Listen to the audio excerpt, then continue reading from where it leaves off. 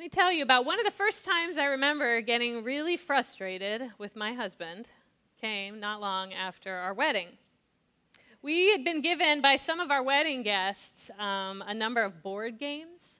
No doubt it was the idea that was playing these games would stimulate fun and positive connection between us that would help solidify, deepen our new union. Whoever thought this clearly had never played the game Monopoly. Now, I was at a distinct disadvantage when we opened up the Parker Brothers game because I'd never played it growing up. Okay, I didn't really know what we were doing here.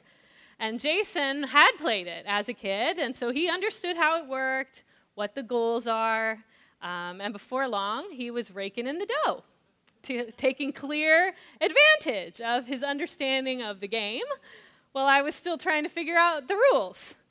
He secured all the best properties, as he was supposed to do. His fortune grew and grew while I was quickly driven into bankruptcy. So Jason won, fair and square, exactly as the game wanted him to, and I got to admit, it made me pretty cranky. I was mad. If the hope by our friends who gave us the game was that game night would turn into a romantic encounter, yeah, that majorly backfired. It took me several days to get over my hurt of having been so royally screwed, and I'm not sure we ever pulled that game out of the closet again, no. So, an article in the New York Times Magazine this week started with this little anecdote. A couple of years before he was convicted of securities fraud, Martin Shkreli was the chief executive of a pharmaceutical company that acquired the rights to Daraprim, a life-saving anti-parasitic drug. Previously, the drug had cost $13.50 a pill. But in Shkreli's hands, the price quickly increased by a factor of 56 to $750 a pill. At a healthcare conference, Shkreli told the audience he should have raised the price even higher. No one wants to say it. No one's proud of it, he explained, but this is a capitalist society. A capitalist system and capitalist rules. I bet Martin Shkreli was really good at Monopoly. It's a capitalist society, right? That's a mantra many of us have heard in some fashion throughout our life. I presume for most of us, some version of capitalism is all we've ever known. If we've studied economics, we've worked in finance, maybe we're in corporate management, we might have a deep understanding of how market economies function, more than just a game of Monopoly would tell you, right? But many of us don't. We simply accept capitalism as some sorts of a given, and with that, perhaps we accept a cynical reality that in a capitalist world, some people will just, make a killing because they can. Well, we're coming towards the end of our series on smashing idols, a series in which I've been positing that the human constructs that shape our thinking and cause us to prioritize some points of view over others, that these are actually our own contemporary versions of what our ancient ancestors dealt with in the form of idols. We invest ourselves in them. We're shaped by them. Our view of reality is distorted. And that even distorts our view of God. Well, today, for the last idol we're considering, we're turning the lens toward the framework of capitalism, considering together how or why that might function as an idol, and if so, what we might do about it. Now, I will say, while I've been doing a fair amount of research on the topic, I want to clearly acknowledge I am no expert when it comes to economic policy. I'm not an economist. I'm not a political theorist, a financial planner. I'm just a pastor. So my questions aren't primarily about what are the best views on how markets should work, or what are all the best public policies or political systems we should be pushing for. I'm interested in what is the effect of living in a capitalist society on the pursuit of faith. How does it impact our understanding of the divine? And what might we do if we find those things don't align? For those of us who, like me, aren't economic or government experts, it might be helpful to review what this term capitalism even means, right? Essentially, capitalism in its most simple description, and if you want to fill in the blanks, we'll start here, is an economic system that allows private individuals and companies to make most of the economic decisions and own most of the property, while the government plays a secondary role. Okay? Private individuals and companies make most of the decisions. Government plays a secondary role. These individuals and companies control the means of production for goods to be produced and sold for profit. Capitalism assumes a free market economy in which goods and services are distributed according to the laws of supply and demand. So when something's produced, it's a person who owns the machine or the capital, rather than the worker who works it who gets control of the profit.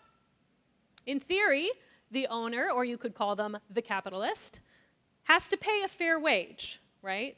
Allow the worker to work under fair conditions. Or the worker could choose to just go work somewhere else for another employer, right, who will pay him or her better or treat him or her better. That's how the labor market's supposed to work, a supply and demand balance in labor. In the same way, the owner has the right to sell the product for whatever people are willing to pay for it, even $750 a pill. And if the capitalist can sell it for more than he or she spent to make it, he or she can make quite a profit. Once again, supply and demand are key. Fewer there are of something, higher the demand, often the more that can be charged. So proponents of capitalism often like to talk about capitalism in terms of freedom, right? That's a word you hear a lot when people defend capitalism. It gives us a lot of freedom. In recent decades, they might point to economists like Milton Friedman, who argued that economic freedom was needed for political freedom. Friedman believed the government should intervene as little as possible in the economy, letting the free market determine how money is best exchanged. And the idea is with this freedom, some people will be motivated to work really hard because they can really prosper. And as they do, the economy grows faster and everyone benefits. A rising tide lifts all boats is a saying that some with this view would celebrate. Okay? Now, often folks who celebrate this freedom of capitalism do so by contrasting it with some form of what they call socialism. Now, socialism is a very broad umbrella term that actually can look like a lot of different models. I'm not going to get into them. But usually when a free market capitalist uses socialism to contrast it with capitalism, what they have in mind is a very extreme version of socialism, right? Perhaps even the very far end, which we would call communism, right? In which a totalitarian government holds tight control over how everything's produced. And they say, look at their lack of freedom. What motivation would you even have to work hard if you can't enjoy the spoils of your labor? That's the capitalist's argument. But this freedom that capitalists seem to celebrate, what kind of a freedom is it? And for whom? Maybe they're the freedoms that you and I might enjoy. Freedom to purchase things we find valuable. Freedom to pursue an education. Discern a career that suits us and provides for us and our families. Freedom to own a home we can live in, pass down to our children. Freedom to invest a bit of our extra money in entities we believe in. Freedom to start our own companies. Who knows? Perhaps that company might be the next multi-billion-dollar corporation, bringing value into the world. There is a lot of this kind of freedom that I think is really positive, right? There's nothing there I would take issue with. That harkens back to the democratic ideal of life, liberty, the pursuit of happiness, right? But for capitalism, in its most raw, free market form to function, I don't think these freedoms I just referenced are actually the primary motivators. At best, they're like positive side effects. The ultimate goal of capitalism is to enrich the capitalist. Let's be real. I'm going to say it again. The ultimate goal of capitalism is to enrich the capitalist, to provide maximum freedom in the market for the person who's fortunate enough smart enough, perhaps ruthless enough, to grow their capital investment, to make their capital turn a financial profit, whatever the effect it has on others.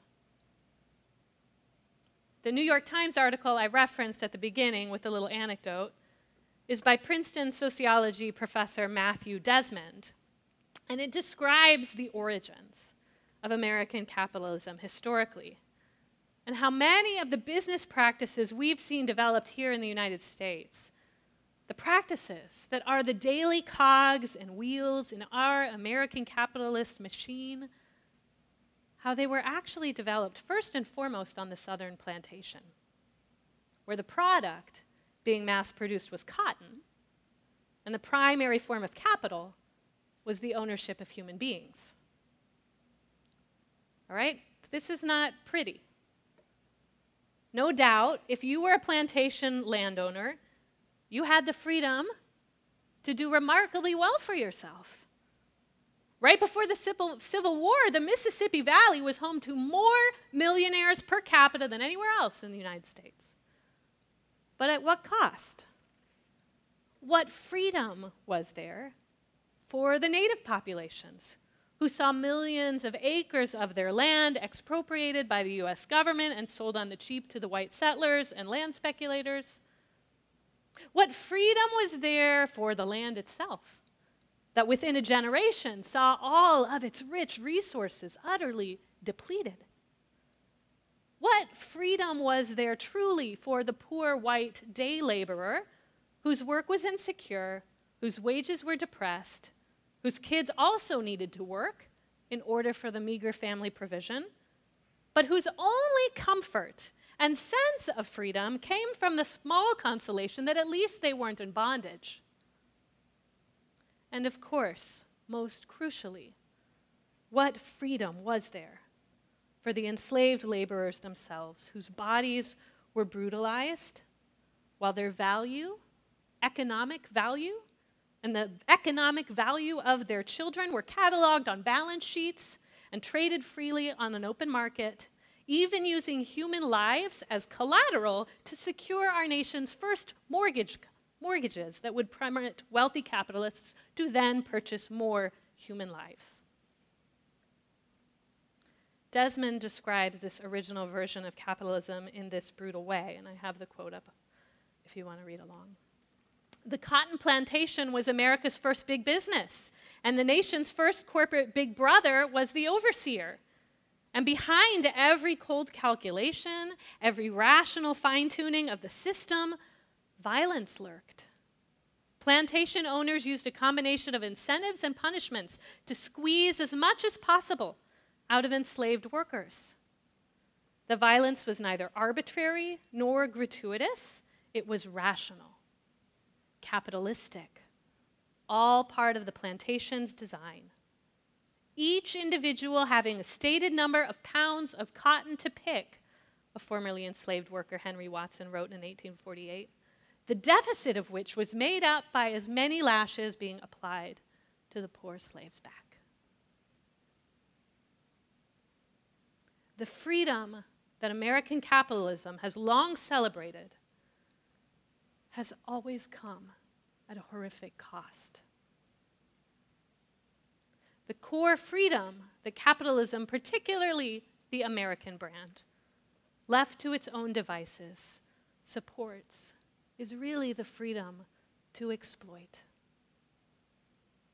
It is the freedom to exploit, the freedom to oppress, the freedom to enrich yourself, whatever the consequences are on anyone else.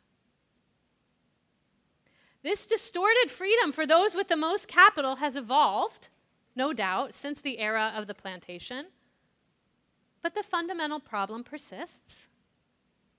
Today, income inequality in the United States is at mind-bending levels. The richest 1% of Americans own 40% of the country's wealth, while 40% of the American population can't afford a $400 emergency expense. Medical expenses cost people their homes, send people into bankruptcy, jobs are shipped overseas to places with less worker protection, Meanwhile, immigrants are lured across our border by multinational corporations who want to exploit their precarious legal position of these workers so that they can keep the wages low, but they have no interest in protecting them when ICE comes calling. Those who are winning the monopoly game are happy to invest their winnings into political contributions that ensure that those in government work with them rather than against them, so that together the political class and the financial class can shape the rules of the game that favor more and more power in the hands of fewer and fewer people. This is the sick freedom of capitalism today. In the New Testament, there's a story of Jesus encountering a person of wealth in his day. And Mark tells the story this way. Now, as Jesus was starting out on his way, someone ran up to him, fell on his knees, and said, "Good teacher, what must I do to inherit eternal life?" Jesus said to him, "Why do you call me good? No one is good except God alone. You know the commandments. Do not murder, do not commit adultery, do not steal, do not give false testimony, do not defraud, honor your father and mother." The man said to him, "Teacher, I've wholeheartedly obeyed all of these laws since my youth." As Jesus looked at him, he felt love for him and said, "You lack one thing. Go, sell whatever you have, give the money to the poor. You will have treasure in heaven. Then come follow me." But at this statement, the man looked sad and went away sorrowful, for he was very rich. Here in this story, I believe Jesus is calling out the fallacy of freedom that comes in any economic system where the accumulation of wealth is the heart of the matter. This ruler may genuinely desire connection with the divine. He may desire to wholeheartedly honor God, obeying every commandment as he says. He wants eternal life. But as Jesus highlights in his challenge to him, this desire has always been on this man's terms. As he practiced the commandments, he maintained his freedom to accumulate and possess, to pursue security for himself and his family, but that security has come at a cost because this freedom is a false freedom. This man's not free to embrace a different economic vision, one that's closer to the heart of the divine. He's not truly free to join this Jesus who looks to him with love and compassion. The cost is too high. He is captive to his own success. His heart has been captured by this wealth. He does not feel the freedom to do what Jesus is asking him to do. And so he walks away sad and sorrowful. Perhaps this conflict in this man is what Jesus was referring to when he said in the Sermon on the Mount, "No one can serve two masters, for either he will hate the one and love the other, or he will be devoted to the one and despise the other. You cannot serve God and money." An idol, as it's classically understood, is a false god. Something we invest our worship in that keeps us from connecting with a truer, deeper, ultimate reality. In this story, this man is conflicted. He can't serve two masters. He has to walk away from this invitation to eternal union with the God of all creation, the God who has more than enough abundance, wants to share it with God's children generously. He has to leave that so he can maintain control over his little empire. This man walks away because he's captive to an idol. An idol that I believe is still very much with us and is at the heart of what we've come to know as capitalism. And friends, this idol doesn't just impact the wealthiest among us. It's not just for those secular Wall Street fat cats who have no ethical bones in their bodies. The idol whispers. to our brilliant idealists at our best universities who enter their Ivy League halls with the hopes of changing the world, but 5 years later find themselves using those brilliant minds to speculate with other people's money rather than discovering the cure to cancer. The Idol encourages young tech entrepreneurs to pitch disruptive ideas that will enrich themselves and their investors without thinking too deeply about the implications of their disruptions. Just because you can collect and sell a user's data doesn't mean you should. And grievously, the idol certainly impacts our churches, as they too bow to the consumerism of a capitalist society, whether that means setting up a Starbucks in the lobby of your church or preaching a gospel that promises health and wealth from God if you simply click the Donate Now button, or what I think is really most problematic, when the church is unable to speak prophetically because it has to serve the idol of the bottom line. In a consumer world, if you speak truth to power, power can always take the check to the church down the street, right? In recent years, I've come to know many respected pastors, scholars, authors who have privately told me, or people I am close to, that their views on LGBTQ inclusion have changed. They have evolved.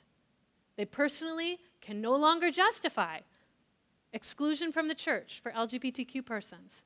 But the financial cost to these Christian leaders of their little church empires, the financial cost that they have built, that is just too high. And so these leaders can never say it out loud. And sadly, they, like the young ruler in the story, have to just walk away from Jesus' invitation to sell it all and join what he's doing. So what is this alternative economic vision?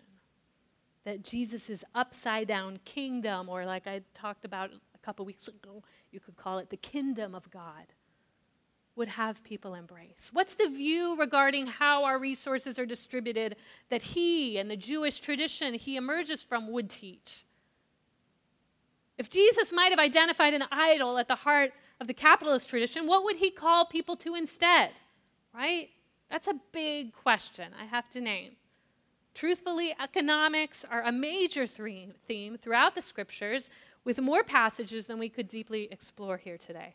But I think it's worth taking a bit of time to look at some of the highlights, because I do think they give us a broader context for what Jesus was naming when he was calling that rich man to sell his possessions and give them away. And that broader context might give us a sense of what a less idolatrous economy could look like. So, let's take a look. In the Hebrew Bible, we have a couple of themes to look to. There's certainly a tradition, you can't say there's not, in some places, of seeing economic flourishing as a sign of God's favor. Okay? Particularly if we look to like the early stories of people like the patriarchs, Abraham, Isaac, Jacob, who in their agrarian society, they see their flocks and their lands prosper, and they understand that prosperity to be a blessing from God. But perhaps even more consistently than seeing that theme, as the scriptures progress, we see God's heart for those who are oppressed by the consolidation of wealth and political power that happens as social systems develop. So when the Hebrew people are crying out to God as slaves in Egypt, God's heart is moved to bring them liberation. And then as that God releases the captives and gives them a code of their own to live by, this divine includes a priority for the poor and the powerless. Here's just one of many examples from the laws that were given to Moses. You see in Deuteronomy, you must not oppress a lowly and poor servant, whether one from among your fellow Israelites or from the resident foreigners who are living in your land and villages. You must pay his wage that very day before the sun sets, for he is poor, and his life depends on it. Otherwise, he will cry out to the Lord against you, and you will be guilty of sin. Whenever you reap your harvest in your field and leave some unraked grain there, you must not return to get it. It should go to the resident foreigner, orphan, and widow, so that the Lord your God might bless all the work you do. Remember, you were slaves in the land of Egypt. Therefore, I'm commanding you to do all this. So here we see God inviting his followers to care for one another, to love their neighbors as much as themselves, to make the poor a priority. Now, indeed, God recognizes some will be landowners, some will be day laborers, some will not have fortune because they lost their husband and they don't have a means to provide for themselves. Okay? God's not saying everyone's going to be the same, but this God does not want those who are in the position of power to exploit those who work for them. The workers should be paid on time for their work. God also wants them who have money, those who have money, to care for those who have less. So God instructs them, leave some of your harvest for the immigrants, the orphans, the widows, all of those who are at a disadvantage. You have a little extra. You don't need it. It's okay. Elsewhere, God even makes provisions for the release of debt through the institution of the year of Jubilee. Every 50 years, all the debts are forgiven. There's like a massive redistribution of property and land so that generations of inequality don't entrench and persist. These themes continue throughout the Hebrew Bible. The prophets are often speaking out when they see the powerful in their day ignoring these guidelines. And then we come to the Gospels and the life of Jesus. Now, the world Jesus came into was also one of great economic inequality. Remember, at this time, Israel was under Roman occupation. And in that setup, there were essentially two classes, the very rich and the very poor. The very rich was a small amount of people, no more than like 5% of the population. And it included Roman bureaucrats, wealthy priests, a handful of landowners, and the tax collectors. The rich young ruler we met in Mark 10 was part of this small class. But the rest of the people in Israel were basically poor, many destitute. Though most of these poor were working poor, the majority of peasants were subsistence farmers, so they paid very heavy taxes to Rome, and they were also taxed by the priests. So they also paid religious taxes to the priests. Estimates are likely 40% of their harvest they paid in taxes. Okay? And it's not, it's basically, they have an amount to hit. That's an estimate of 40%. But if they have a bad crop yield, they're not going to be able to pay the tax. They don't just it doesn't just, go down because they have less to give out of. Right?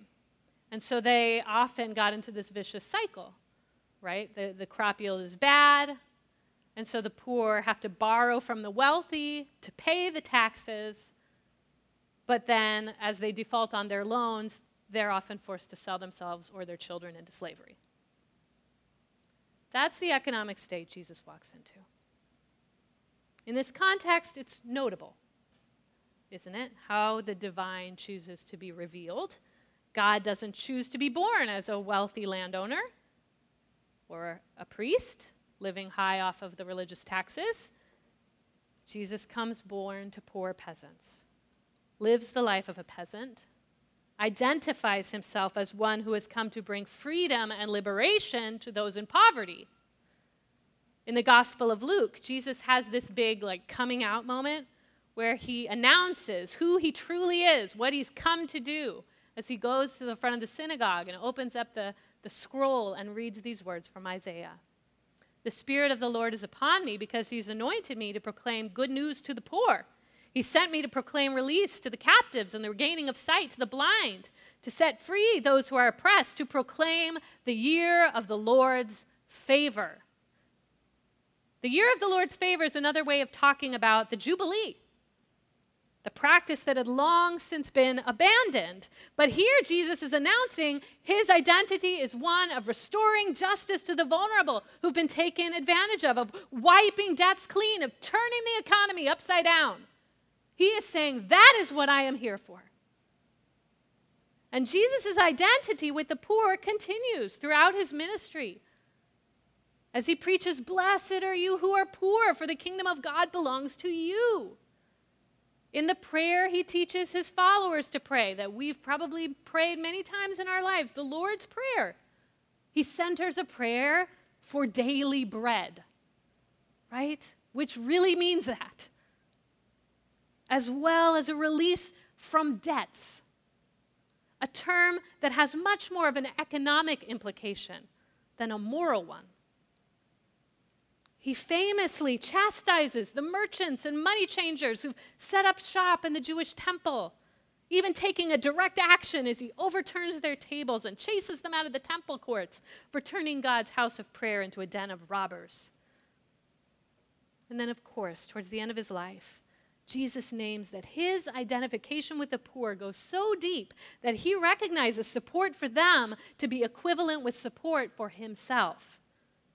Describing a moment of final reckoning, Jesus says this, "Then the king will say to those on his right, 'Come, you who are blessed by my Father, take your inheritance, the kingdom prepared for you since the creation of the world. For I was hungry, and you gave me something to eat. I was thirsty, and you gave me something to drink. I was a stranger, and you invited me in. I needed clothes, and you clothed me. I was sick, and you looked after me. I was in prison, and you came to visit me.' And then the righteous will answer him, 'Lord, when did we see you hungry and feed you?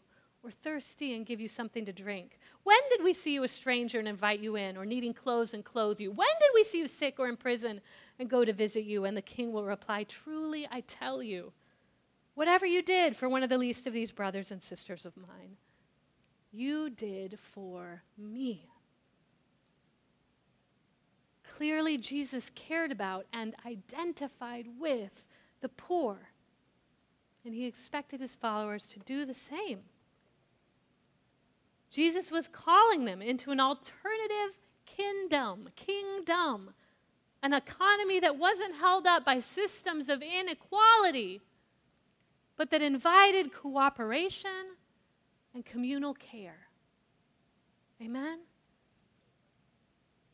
An economy not held up by systems of inequality, but that invited cooperation and communal care. And the earliest Jesus followers got that. Because after his death, resurrection, and the sending of the Spirit, they felt called to live that out in really practical ways. That's what we see embodied in the earliest version of the church. Acts 4, all the believers were one in heart and mind. No one claimed any of their possessions was their own. They shared everything they had. With great power, the apostles continued to testify to the resurrection of the Lord Jesus, and God's grace was so powerfully at work in them all that there was no needy persons among them. For from time to time, those who owned lands or houses sold them, brought the money from the sales, put it at the apostles' feet, and it was distributed to anyone who had need. Oh, friends, I don't care what anyone's told you in the past. I just can't get there. Jesus is not a capitalist. Right? It's not true. Jesus is not a capitalist. No. Jesus clearly has a very different economic vision. It's a vision that understands that there may be difference in terms of economic station. But when that's the case, it expects cooperative community care in the midst of that reality. It's a vision that doesn't hold personal freedom over freedom of your neighbor.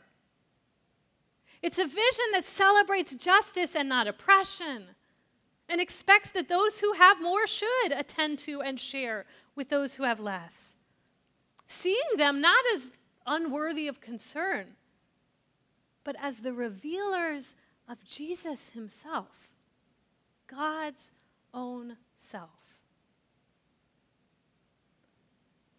So if we believe that this economic vision is the vision that we as Jesus followers are called to embody, how do we even begin to live into that vision in the midst of a capitalist economy that doesn't share that core calling? This is the real rub, right? This is the challenge. It's a big question, admittedly one that I can't answer exhaustively this morning. But I'm going to end with a few suggestions that might help us take kind of the first steps in a direction of wrestling this through. So here are my thoughts.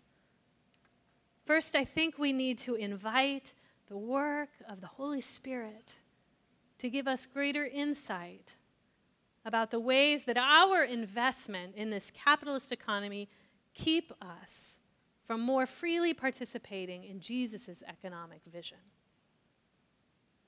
What are the ways we ask the Spirit to show us, the ways our investment in this capitalist economy keep us from more freely participating in Jesus' economic vision? I don't think any of us are likely to be CEOs of multinational corporations, but that doesn't mean that there aren't ways that parts of our own hearts haven't been given over to that false promise of freedom that capitalism offers. Where do we find ourselves controlled by this supposed freedom? Feeling the need to focus on storing up these earthly treasures rather than feeling truly free to be open-handed with what we've been given. Now, I'm not saying I've solved this for myself. I'm wrestling. And hear me, I think there's a lot of complexity here. I'm not saying no one should own private property or you shouldn't have a 401k. I think there's a biblical case, a strong case for Scripture and tradition and wisdom to make for stewarding our resources well, to making wise choices with them. Jesus talked about that too. And Jesus himself and those who traveled with him, how did they live? They lived itinerantly because they had benefactors who had means, and they stewarded those means well, and they shared them with Jesus and his followers as needed. So the question isn't like, is it bad to have a piece of property? I don't think that's quite the right question. The question is, to what extent do our investments in our economic states define our identities and our motives, rather than providing a means for us to live openly, generously, with freedom to respond to the Spirit's prompting to share? Does that make sense? I'm going to just say it again because I think it's important. I think the question is, to what extent do our investments in our economic states define our identities and motives, rather than simply being the means to an end, a means for us to live openly, generously, with freedom to respond to the Spirit's prompting to share? I believe all of us should be inviting the Spirit's activity into our financial choices, seeking spiritual wisdom as we make these choices, not because there's necessarily always one clear right or wrong answer. Should you do this thing or this thing? It's not always clear. But I think as we invite the Spirit in, we're recognizing, we're naming as a spiritual practice, an act of worship, I need help in keeping my priorities clear and my heart aligned, oh God, with your heart and the way I handle what you've given me, right? I think that's something we have to kind of commit ourselves to. So that's number one, inviting the work of the Spirit. Number two, I would invite us to consider how our places of relative power and privilege present opportunities to work and advocate for greater freedom for everyone. Friends, in theory, at least, we still live in a representative democracy, something that Jesus' followers didn't. There's an argument to be made, though, that capitalism and democracy don't actually go hand in hand, that they are diametrically opposed. A core democratic ideal is that every citizen has a vote, every person has a voice, right? Every politician should be subject to the constituents who elect them. But the more the levers of government are controlled by corporate interests, so that the very agencies that have been developed to protect people from the excesses of capitalism are gutted from the inside, making them ineffective, the more that the large corporations are able to shape policies, rather than the general populations who are affected by them, by us, right? The more politicians will choose a career path that will take them from Congress to a high-paying lobbying firm. The more that happens, the less our individual votes matter. I believe what we need is more democracy and less capitalism. I don't know what that means and how we do it, but I think at the heart, that is what we're saying. More democracy, less capitalism. So we ask ourselves, how can we organize? How can we give? How can we speak out? How can we participate in our system in a meaningful way, calling our supposedly democratic system to its stated values of liberty and justice for all? One gift of the last few years, I think, is how much the charade has been exposed. People are starting to rise up, to recognize this is not the way it's supposed to be. I'm losing my democracy to my capitalism. I'm not okay with that. Activists of all stripes are uniting to say, no, we won't let you take our democracy from us without a fight. There are roles all of us can play in that work, so consider what places of relative power and privilege, even if it's just you are a citizen of the United States and you have a vote and a voice, in theory, don't let it be taken from you.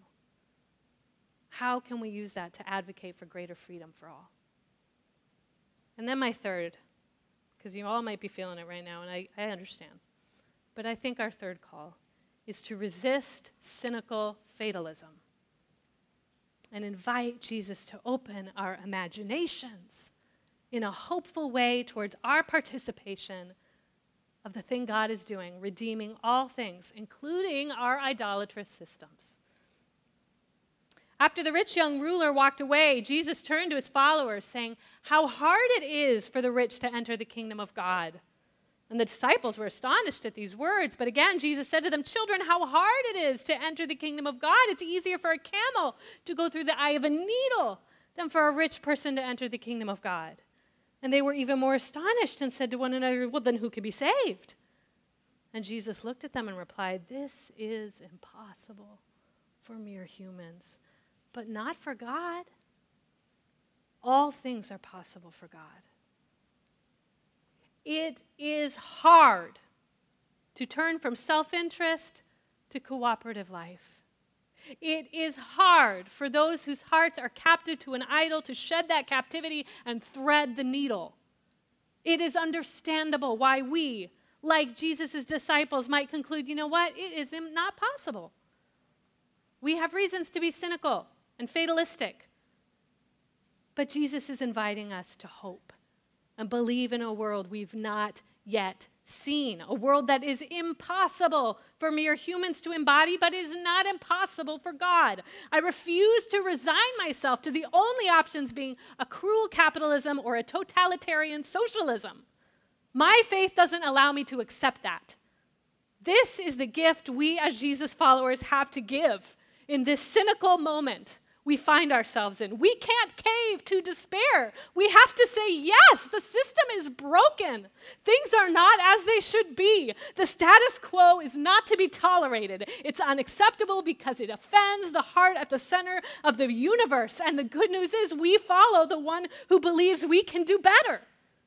We partner with Jesus, who reveals a different way to live and a different dream of what real freedom looks like. So may this be the mission we participate in for as long as we have breath to do it. And may the community we embody in this moment here at Haven and in every community we participate in around us, may they testify in their own ways that this idol is not all-powerful. Amen? Just as the early church modeled an alternative reality, may we live into that prophetic call in our time, and may we find Jesus in our midst as we do. And may the good news that God hears the cries of the poor and moves to bring liberation and true freedom for all, may that good news bring hope to a world that desperately needs to hear it. Amen.